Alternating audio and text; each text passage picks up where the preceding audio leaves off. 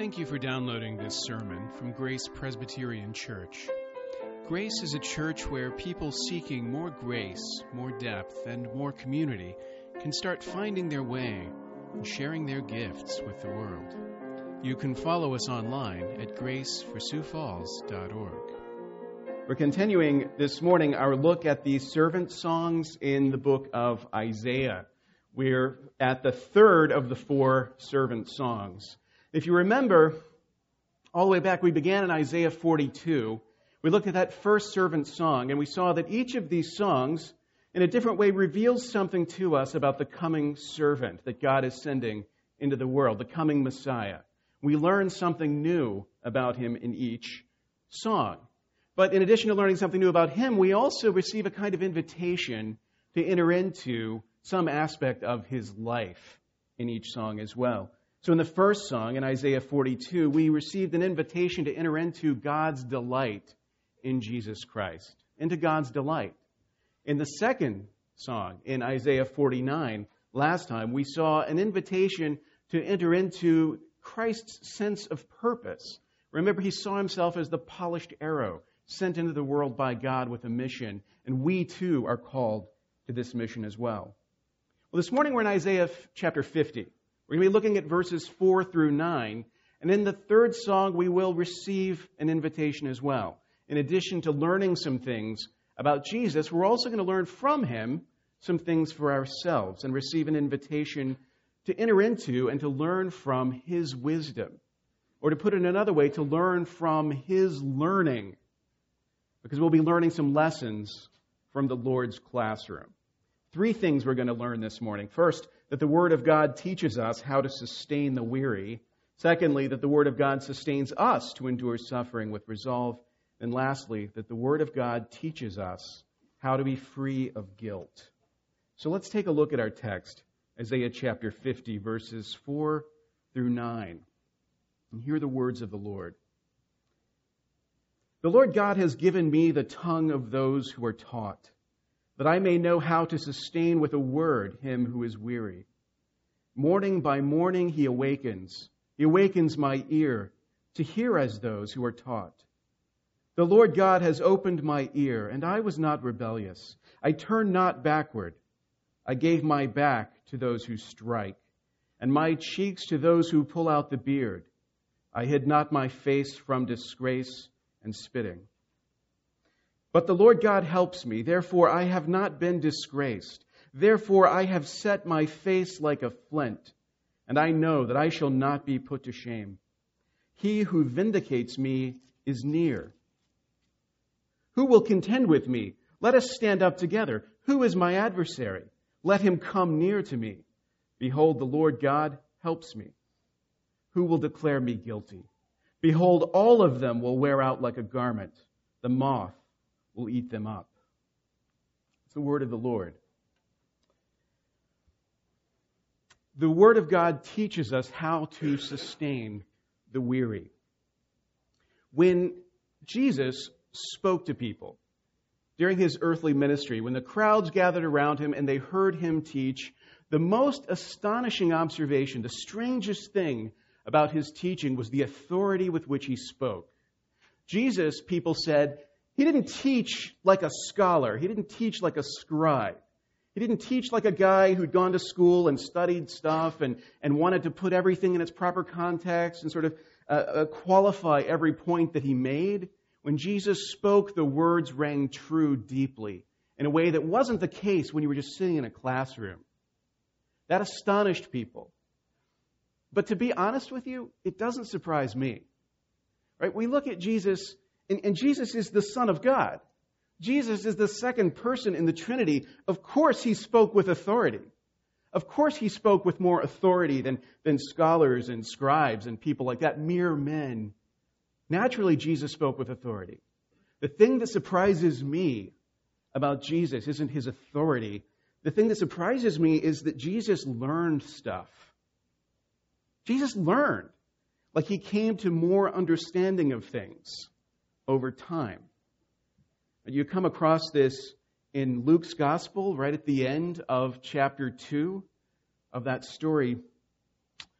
we read these words, Jesus increased in wisdom and in stature and in favor with God and man. Jesus increased in wisdom, and I find that astonishing to contemplate. I don't know about you, but sometimes I look back on my life.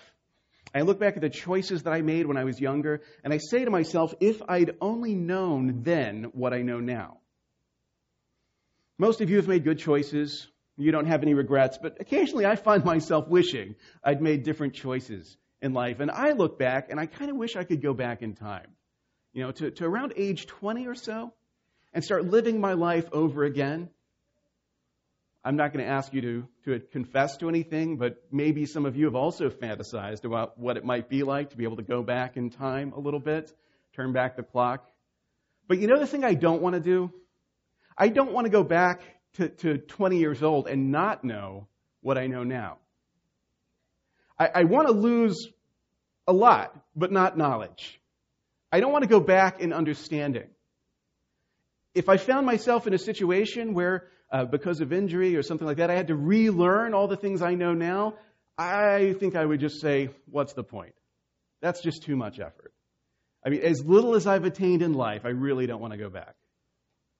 And yet Jesus, who is fully God, goes back in a way that is difficult for us to even imagine.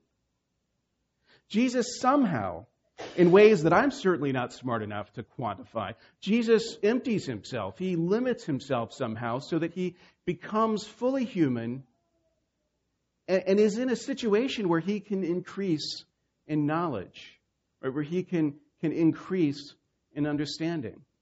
Right? Theologians talk about this idea of kenosis, that emptying, and try to understand that a little bit better. And I've read some of that, and frankly, it's inconceivable to me what that must have been like. It's the reason why, we've talked about this before, when you talk about the incarnation of Jesus, in our standards, we talk about that as part of his humiliation, which isn't flattering to you and me. Like, for Jesus to become one of us is humiliating. It lowers him, which really isn't trying to put us down so much as raise him up, to show us just what a thing it is, what a distance is traveled for Jesus to become a man, a human being like us. Remember, when we talk about the incarnation of Jesus, we say Jesus is fully God and fully man. Here's what we don't mean. We don't mean Jesus was a really good man who, because of his goodness, became a God.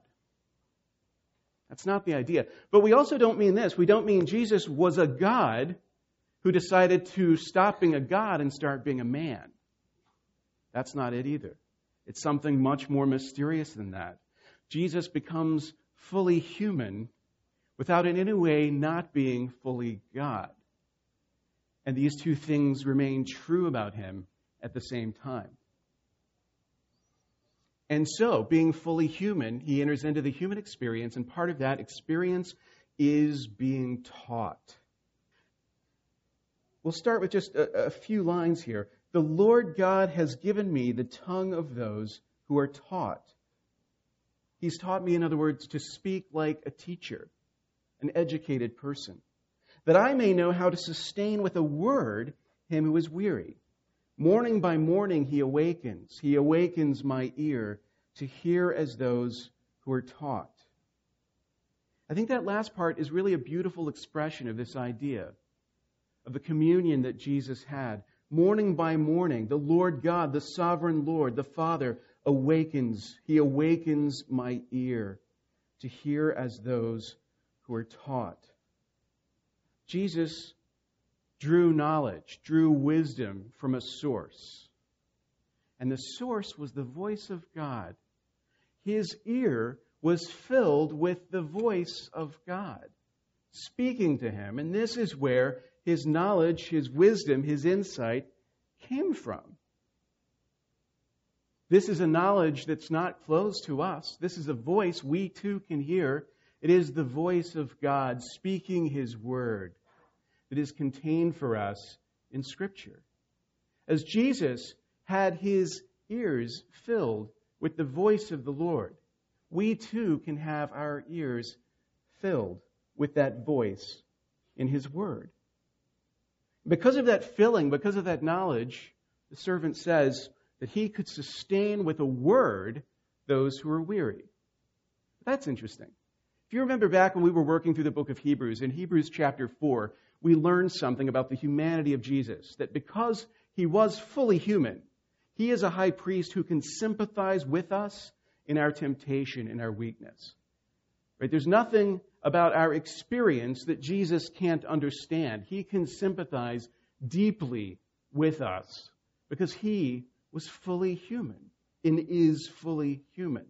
But it's interesting that He doesn't sustain the weary through sympathy. Jesus, as high priest, has a bottomless well of sympathy for us in our condition, but the way that He sustains is with a word. With a word. It's not just with fellow feeling. It's just not, you feel bad and I feel bad for you. Jesus sustains the weary with a word. He ministers not from sympathy, but from the word and the power of the word. And I think there's a lesson here for us, a profound lesson. Because all too often when we seek to encourage those who are weak, who are suffering, we do it out of the well of our own compassion and our own sympathy. We know what it's like to be brought low, and so we come alongside people sympathetic to their needs, sympathetic to their cause, and out of that resource that we have from our own experience, we seek to minister to those who need it. Which is good as far as it goes, it just doesn't go far enough. Jesus sustained the weary by the word, and we must sustain the weary by the word as well. We give of ourselves. We give our counsel. We give our wisdom. We share our good advice with people. And in doing that, we just don't do enough. Because what we should give them is not ourselves. We should give them the word. What we should minister from is not our inner resources, because part of our calling as Christians is to recognize more and more that we possess no inner resources apart from Him. When we seek to dig deep within ourselves and minister to others, there's not enough inside of us to do that. And so we must do what Jesus did and give them the Word, point them to the Word. Think about it this way. If Jesus, of all people, needed to be sustained by the Word, if Jesus, in order to minister to the weary, needed to give them the Word, what exempts us? Nothing. If He needed it, we need it so much more. We need it so much more. It is the Word of God that gives us the ability to sustain those who are weary, and nothing else. If you're weary, if you're tired, and you come to me and you want to talk about it, I encourage you to do that. I would love to talk to you about it. But if all I do is sympathize, if all I do is say, yeah, I'm tired too,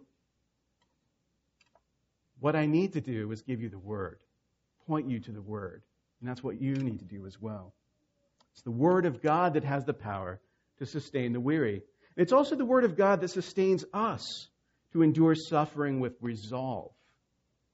As we continue in the song, we read these words, "The Lord God has opened my ear, and I was not rebellious. I turned not backward. I gave my back to those who strike, and my cheeks to those who pull out the beard. I hid not my face from disgrace and spitting.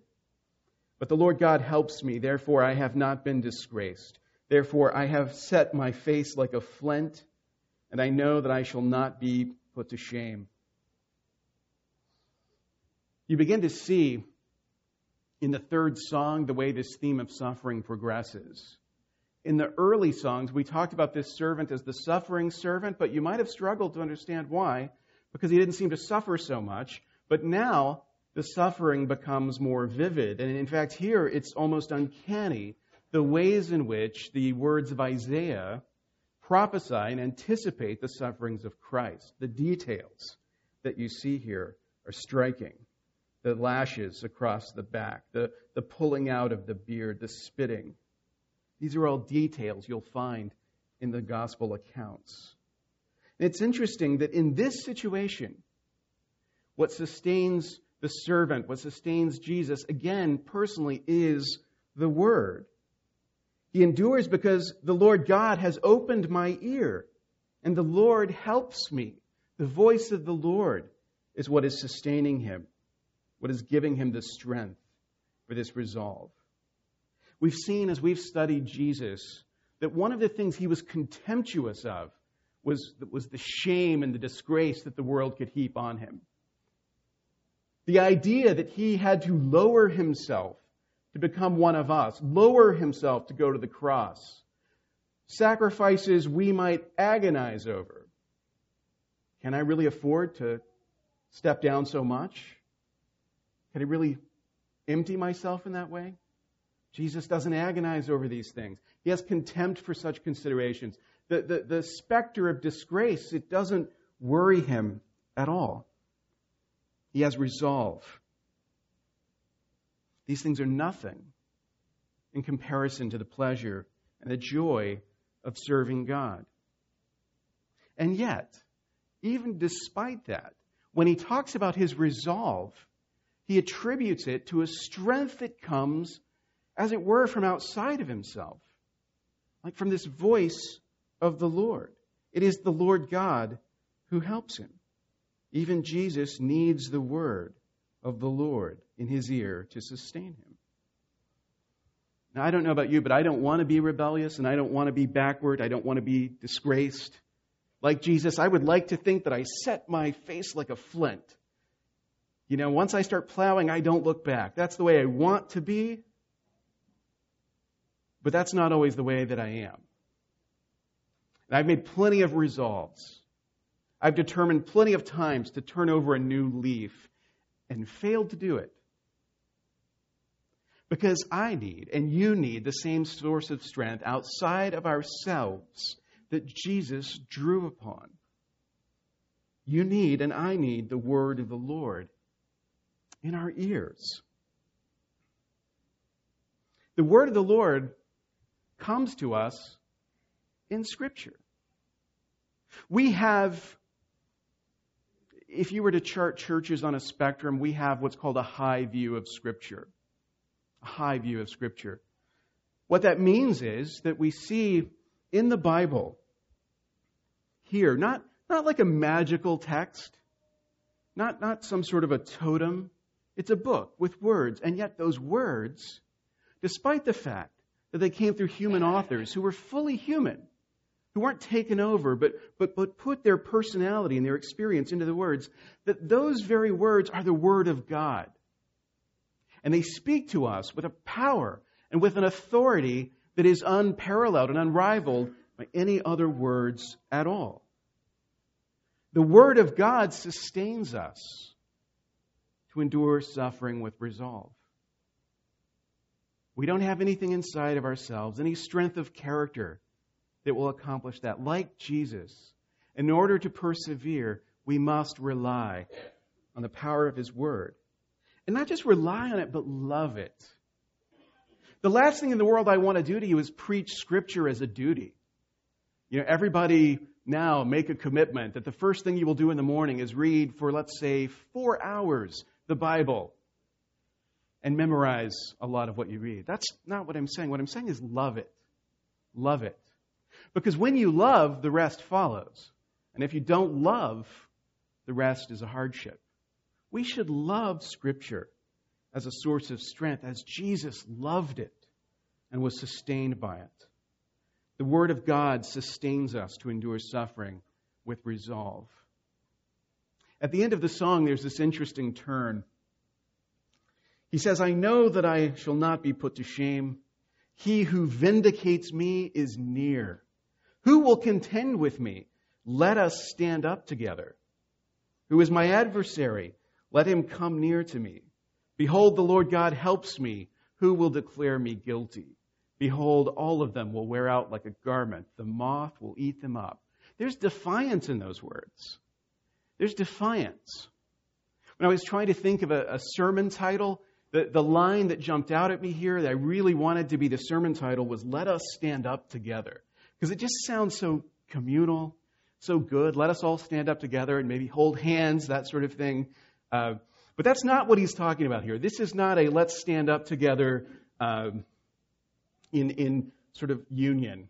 This is actually a challenge to an adversary. Someone's laying a charge, and let us stand up together is like saying, come at me, bro. See what you can do, because nothing you can do will persevere. Like, you can't land a punch on me because the one who vindicates me is near. So let's stand up. See what you can do. This is the kind of language that's being used at the end of the song. This is confidence. This is confidence. Not only is he willing to be determined, to set his face like a flint, but he knows that nothing that comes against him can prevail. The Word of God teaches us how to be free. How to be free of fear, how to be free of intimidation, how to be free of guilt. You have to indulge me a little bit because I write crime novels, and so stories like this appeal to me greatly. Back in 1994, in Washington, D.C., there was a homicide detective named James Trainum. He was investigating the murder of a man. He came to identify a suspect, a female suspect he believed was involved in the murder. And during the course of a long interrogation, eventually he was able to get the woman to confess to the crime and to name her accomplices. So he was able to close the case and lay charges not only against the woman, but also against the two men who had helped her perpetrate this murder. And as he prepared the case to go to the prosecutor, you lay your charges, but of course you have to continue investigating.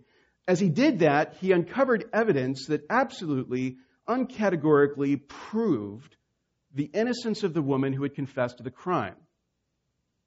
And so he had to ask himself two questions. The first was, why would anybody confess to something that they hadn't done? And the second was, what did I do in this 16-hour interrogation to make someone confess to a crime that they hadn't committed? And the answers eventually ended up in a book by James Trainum that came out this year. And it turns out his own experience led him to study this phenomena of false confession. If you are a true crime fanatic, maybe you're familiar with this, because a lot of the popular true crime narratives recently have involved in one way or another false confessions, people who under duress have confessed to things that they didn't do. It turns out that if you take a person, a particular kind of person, and you put them under pressure for long enough, and all of their attempts to assert their innocence you shut down, that you can get that person to confess to something that they haven't done, essentially to turn traitor against themselves.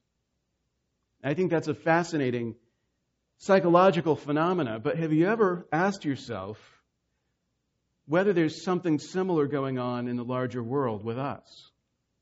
Not that we're being beaten down in 16-hour interrogations, but we do live in a world that puts a lot of pressure on us to think a certain way about certain things. There are things God calls us to do that the world says those are crimes, those are bad things. To do that makes you guilty. And a lot of us, under the pressure, find it very difficult not to buckle, not to see things the way we're being told to see them. And it's a struggle. It's a struggle to maintain your innocence even when you know that it's true, when you find yourself under so much pressure. Standing against the world is hard. If everybody says that you're in the wrong, it's hard not to feel wrong. We oftentimes assume that people suffer because they deserve suffering. If bad things happen to you, it's probably because you've made bad choices or you're a bad sort of person. And we apply that logic to ourselves as well. Bad things happen to us. Maybe we're resilient at first, but eventually you start asking yourself, what kind of a person am I that things like this happen to me? I must be guilty. I must be bad. I must deserve it. Jesus, the suffering servant, suffers despite his innocence. Jesus is certainly a person against whom the world is turned. And yet you don't sense in these words any doubt, not only about his innocence, but about his ultimate vindication. I'm not just innocent, but I will be proven right in the end. I have no doubt about that.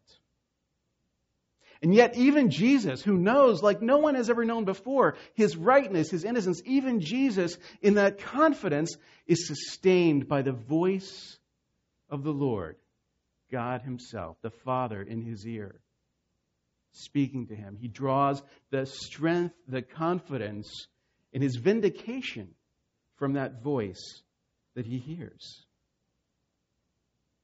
No one can condemn him if God is with him, he says.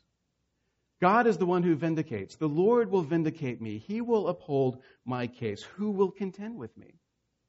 Who will lay a charge against me? Who is my adversary? When you hear those words, you should get this tingling sensation, the back of your neck, because you've heard somebody talking this way before. If you're familiar with your New Testament, with your book of Romans, it almost seems like Paul, he must have been flipping through a scroll of Isaiah when he was writing the end of Romans chapter 8. Because at the end of Romans chapter 8, he starts talking in very similar terms. And he indicates something. The word of the Lord vindicates Jesus, yes, but it doesn't just vindicate Jesus. The word of the Lord vindicates everyone who is in Jesus as well. And these are Paul's words. This is Romans 8, starting in verse 31. What then shall we say to these things? If God is for us, who can be against us? He who did not spare his own Son, but gave him up for us all, how will he not also with him graciously give us all things? Who shall bring any charge against God's elect? It is God who justifies. Who is to condemn? Christ Jesus is the one who died. More than that, who was raised, who is at the right hand of God, who indeed is interceding for us. When we talk about guilt, more often than not, what we're talking about is an emotion. You feel guilty about something. And the only remedy that we have for that these days is you need to stop feeling that way. If you feel guilty, that's the problem. The solution is to feel differently. And you can pay people a lot of money to help you feel differently. But guilt isn't just an emotion. Guilt can also be a forensic reality. Right? It is possible to be objectively guilty of something, and in those moments, it is right to feel guilty about your actual objective guilt. We are guilty in the eyes of God. We are guilty. We've all done something, and you can't dodge the charge. You can't get off. A blind eye will not be turned to it. Objectively, forensically, as sinners, we're guilty, and that kind of guilt is almost impossible to alleviate. It's not just a feeling that you could feel differently about. No matter how you feel about it, it is real.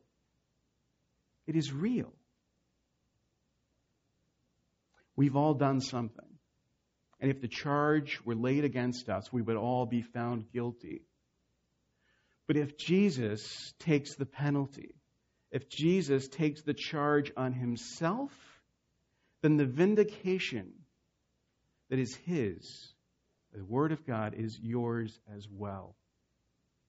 Then the sentence passed against you is not guilty as well. If Jesus takes the charge against you, you cannot be condemned. And your accuser doesn't stand a chance. The word of the Lord gives us freedom, not from the feeling of guilt, but from the reality of guilt.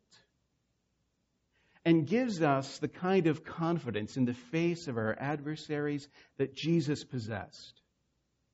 When Jesus was threatened, Jesus said, "He who will vindicate me is near." When we are threatened, when we are accused, we can say the very same words. The Lord will vindicate us if we are in Christ. The reality for all of us is that the world wants to fill our ears with its own voice. and drown out everything else. The voice of the world is constantly speaking in your ear, loud and emphatic, telling you what is and what isn't, what is allowed and what's not, what's possible and what is impossible. But there remains the still small voice of the Word of God, speaking into our ears, giving us a confidence, giving us assurance, giving us the strength to truly minister to those who are weary. This is the voice that sustained and vindicated Jesus. It is the voice that will sustain and vindicate you as well. If you want to draw close to Jesus, if you want to draw close to His example and be more like Him, then draw close to the Word of God. Jesus, of all people, depended for everything entirely on the Word of the Lord. And to be like Him, we should rely more and more on the Word of the Lord ourselves. Thank you for listening. You can find more sermons from Grace and information about joining us for worship by visiting our website at graceforsiouxfalls.org. We also invite you to visit the iTunes store and subscribe to the Sermons of Grace podcast.